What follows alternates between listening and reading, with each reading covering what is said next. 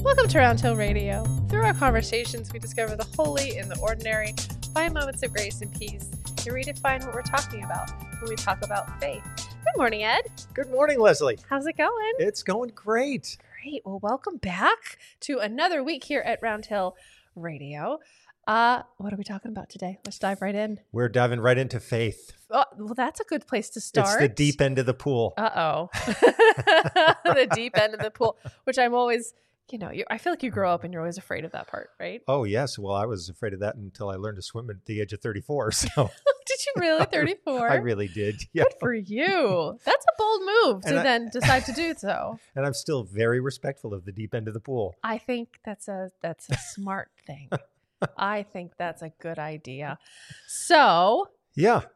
Speaking of water and the deep end of the pool, yes, there's a story that I've been thinking about because I think it's a great story to think about in terms of where we are right now as a church, maybe even just as people at this stage of the pandemic. Okay. Like I hear people every once in a while saying, now that we're through the pandemic, and I'm like, just steady as she goes. Yeah. Right? I mean, that feels like jinxing it to me at this point. It does. Just try to keep our eyes on the prize and move forward, right? Yeah.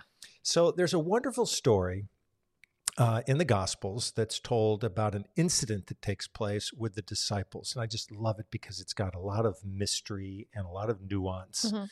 And so there's a wonderful episode also that happens just before it where Jesus and his disciples have an interaction with a crowd of over 5,000 people and they wind up feeding them. Mm-hmm. Right? Jesus has all this compassion. Yes. Somebody turns up with a couple of fish and a few loaves of bread. Right. This is the loaves and fishes. This is the loaves and fishes. Miraculously, they're all fed. Excellent. So you do get the sense that Jesus needs some significant alone time after this episode. He's got to recharge the batteries. He does. I appreciate that. And I love the fact in the text it says that Jesus made the disciples get into the boat. This is like, a parent making the children go to the park. Yeah. Right? Yeah. So there you go. He does that. And then he kind of dismisses the crowd. And then it says he goes up to a mountain and prays. Yeah. So far that all sounds good. Everybody's kind of getting more or less what they need. I'm really enjoying this image of Jesus as just this like exhausted parent. Like, will you just entertain yourselves? I just need a minute. I really appreciate that. One thing that's never explicit about these stories is that there's always energy that's going out. Right? Yeah. There's always energy going out. Yeah. And Jesus is respectful of the fact that he needs to reclaim that energy. So he does that. So in the meantime, the disciples, the one part of this plan that doesn't work so well is that when the disciples have gone out into the water, a storm kicks up. Aha. Now some of them at least, are like trained sailors. They were fishermen after all. Right.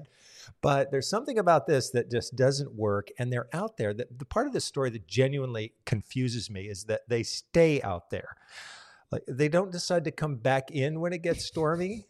So the story says that early in the morning, which would be maybe 3 a.m. Now they're still out there. It's dark. I don't know what's right. Something's missing there a little bit. Anyway, Jesus comes to them walking on the water. And the story says he appears to them like a ghost. And so now they're like doubly scared of what's going on. Yeah. And the Greek word for that word ghost is phantasm. Phantasm. From which we get phantom. Phantom. So here comes Jesus, phantom of the lake, walking across the water. And God bless Peter, who's always like the first adopter of anything the disciples are doing. Yeah. Everybody else is cringing in the background. Yeah, Peter's like, wait a second, that looks pretty interesting. Jesus, I know him. Yes.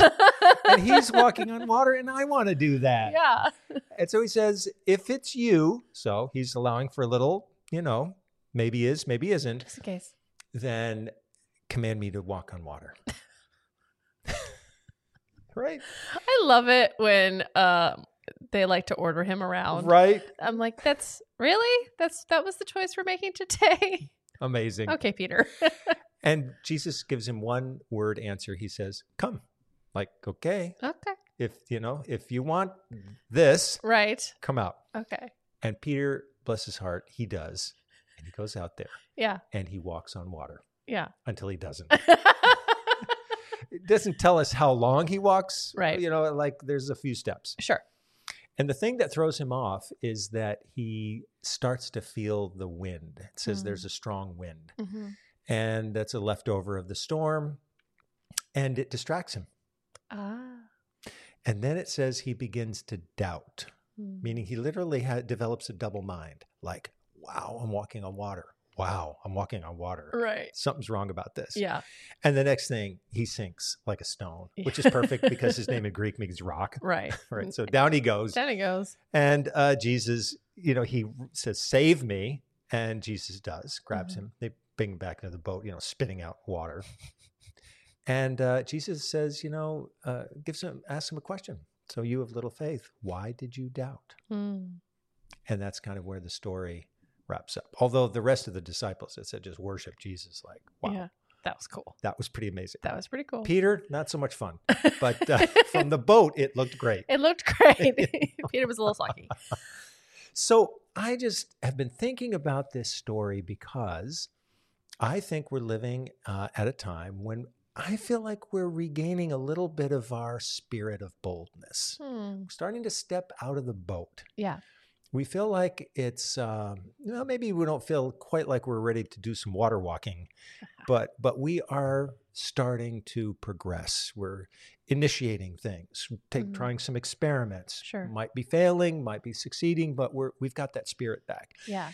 I also sense that from time to time we are failing. Things aren't working exactly as we had hoped. Sure. So we have to reset ourselves. But in those moments, I think we're also learning that this is where community comes in, because community in the shape of faith is a community whose members can reach out to one another when they've dunked in the water, right? When they're sinking, right?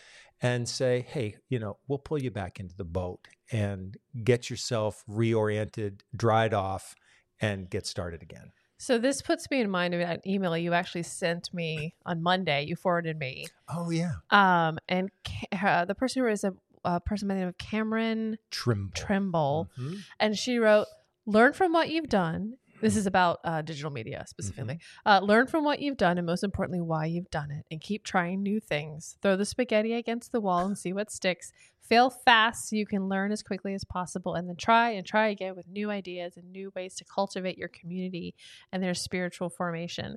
And I got kind of fixated on this idea of fail fast. Yeah. And I almost want to kind of replace I appreciate what she's saying by saying fail fast. Mm-hmm. I think I also want to think of it as fail big. Because I feel like in order to really try something new and try and go for something, you kind of got to go all in.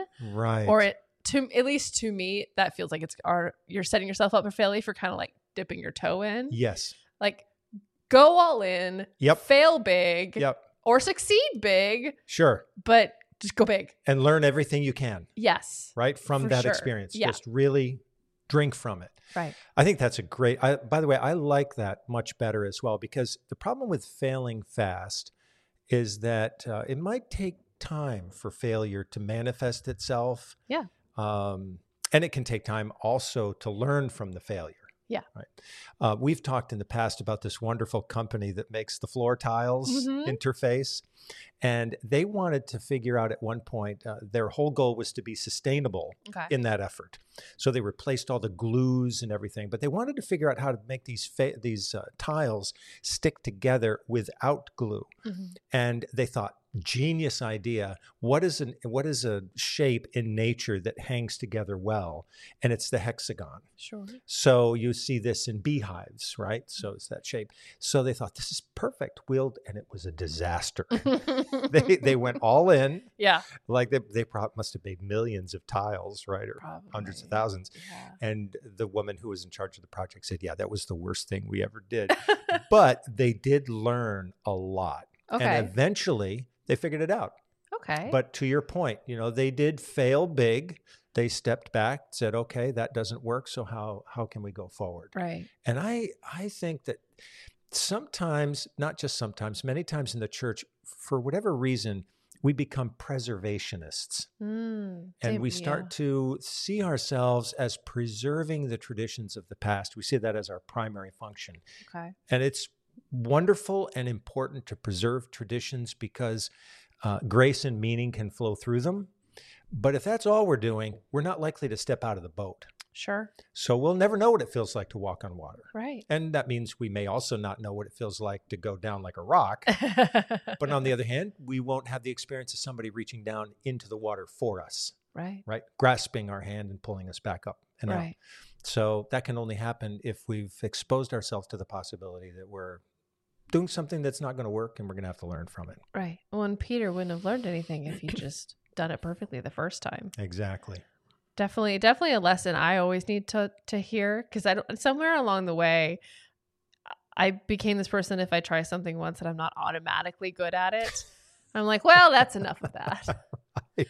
Like, where did I don't know where along the way I decided that was a thing. A good time frame. Yeah. Like, we all don't learn how to do things immediately. You know, like we talk about the house because my husband and I are both creatives. I hate that term, but we're both in creative fields. And so sometimes it's easy to, when you're working on a project, be like, oh, I'm so bad at this. Or I'm having I'm really struggling with this. Mm-hmm. And so I've been trying to be mindful about flipping that and saying, no, this project is hard. This project is demanding this much more. That's a great versus way. Like, I'm incapable. Right. Cut yourself some slack. I was just this idea that like it takes this long. Mm-hmm. You know, when you expect it to take this long and it takes, 5 hours versus 15 hours and you feel like you've done something wrong for taking 15 hours versus that's probably just the amount of time that project required. Right. And that idea, but going back to the idea of like going big, I think that's very much in my personality. I like to go big, but I think, cause I just feel like I don't feel like you can succeed if you don't. Right. Is that a fallacy I lock myself into? No, well, I guess what you're saying, just so I'm clear, is that if you're in a sense, you're setting up the situation to overextend yourself, right? That's the going big part. I don't mean to say that, but it appears I am saying that, there yes. You go. But when you do that, you do discover capacities that might be untapped otherwise. Sure. Right. And I think that, and this is why we use the phrase comfort zone, right? We get very comfortable in the comfort zone. Right. I think, yes, you're onto something, because I don't think you can find a story where Jesus ever leaves anyone in their comfort zone. Mm-hmm. It's always about having to come out or extend or stretch in some way. And that could be physically, emotionally, theologically, spiritually, all kinds of different ways. Right. And maybe any experience of deep compassion almost automatically assumes that we'll have to kind of overextend ourselves in a way.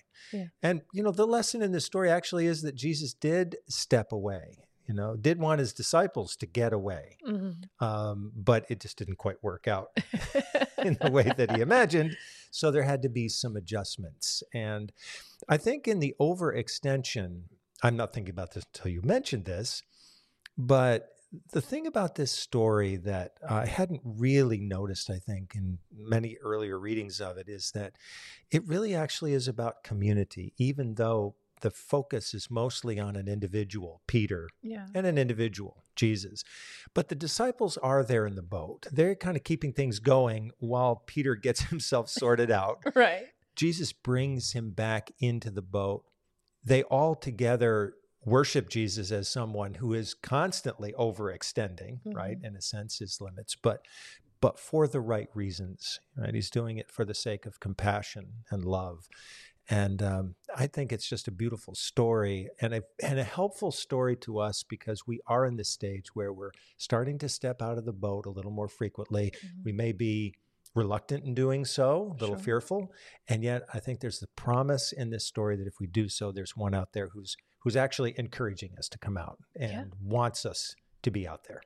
Well, and I think that's one of the many wonderful things about working here at Round Hill, for me, at least speaking, is that I don't mean to say that, but failure is encouraged. Mm-hmm. Trying things is encouraged. Experimentation is encouraged, and failure is an okay outcome, mm-hmm. which feels like such a safe place to play. Huh. Like it's like such a fun sandbox. Yeah. Because I'm like, well, because I think we've had a few times where we look at each other and go, well, that didn't work. Right. Next. Yep. And that's and knowing that that's okay is, I think, very special. Well, that is a really nice compliment, by the way. I think for the whole community. Yes. Right. To create that, that's an unusual thing. Yes. It's not often, No, it is not. It's not often. It's not often Maybe that's at all. Enough to say, right? So it's amazing, and it creates such a fun work environment, I think, to be in, because I think all you in the community ask is that we try, mm-hmm. right? Try it, see what happens. Mm-hmm. Yep. Sometimes it works, sometimes it doesn't. And, I think that all of that becomes, again, it's another form of love, mm-hmm. right? And loving enough I think the other part about this story is, that Jesus does probe. He does ask Peter. So like, why didn't that work? So what happened? What happened there? And so he's curious about that. And the nice thing about it, not nice, but the helpful thing about it is that he wants Peter to be a learner. Mm-hmm. It's not just, well, you're lucky that I was out there. Okay. Which is what my parents would have said to me if I tried, you're lucky that you weren't out there alone. Yeah. Right. But why were you out here at 3 a.m. on a boat? In the first place, right? Not a good idea. No. But in this case, Peter gets to stew on that a little bit. And if you fast forward and to a time when Jesus wasn't around anymore, mm-hmm. Peter actually became, I would say, the pioneer of a very inclusive version of what it meant to be church. And to do that, he had to relinquish some of his older attitudes and beliefs. But that happened to him down the road. And I think it was an event like this one with those disciples in the boat that prepped him for that in some way. Yeah. Gave him permission to say, hey, I can let go of those restraints. Mm-hmm. And that great early vision made the church a truly international community, mm-hmm. And opened it up in all kinds of significant ways. And maybe that all started for him in the middle of the night when he went down into the waves and a hand luckily grabbed him and brought him back up. Yeah, I'm thinking about how less of an interesting story it would have been if he had just succeeded, right, and just kept focus the whole time, mm-hmm. or B, sunk immediately. Right, those would be two good ways not to tell this story. Right, like it's like, the story is so unique unto itself. If he's like walking, it's like, oh, he's got it. No, he doesn't. I mean, isn't that the brilliance of these storytellers? Right. To be able to put together a story like that, because you're right, those are two options that just would really wreck the whole. Yeah, it wouldn't work as a story. And we can't find ourselves in that story, right? No. Well, maybe stepping out of the boat, going straight down. Yeah. But then I was like, I can relate to that one. Yeah, we're kind of losing something vital there. Yeah. Right? Yeah. But then he did have it, and then he didn't have it, Although I can't help but picture when you were telling the story of that scene in Indiana Jones and the Last Crusades, where the leap of faith, yes, where the little sidewalk, what's it called? What am I trying to say? The bridge yep. that looks like the stones. That's what made me think of that. And he has to step carefully. And faithfully. Yeah, it's a great scene. Wow, it's a great movie. I need to rewatch that movie. Adventure in Faith. Adventure in Faith. So that was really a fun look. I hadn't thought about that story very much. I feel like it's sort of one of the, you hear about like walking on water. Yeah. But that's sort of focusing on the Jesus walking on water part. That's right. And so it's really interesting to take a look at it from Peter's point of view. And I do think that because that amazing story about feeding all those people comes right before it, in mm-hmm. some ways this story kind of drops off the ledge and we don't, so to speak. Nice. Well done. I'm really into the story now. I like it's got me. I like it. Great job. So So there we are. Do we have like a thought for the day, a takeaway from the story? Well, I do think that adventure and faith are two words that are just made for each other. And hey, we're like spiritual chemists. Let's see what happens when we combine them. I love it. Thank you all for joining us today. Round Hill Radio is brought to you by the friends and members of Round Hill Community Church. For more information, please visit roundhillradio.org.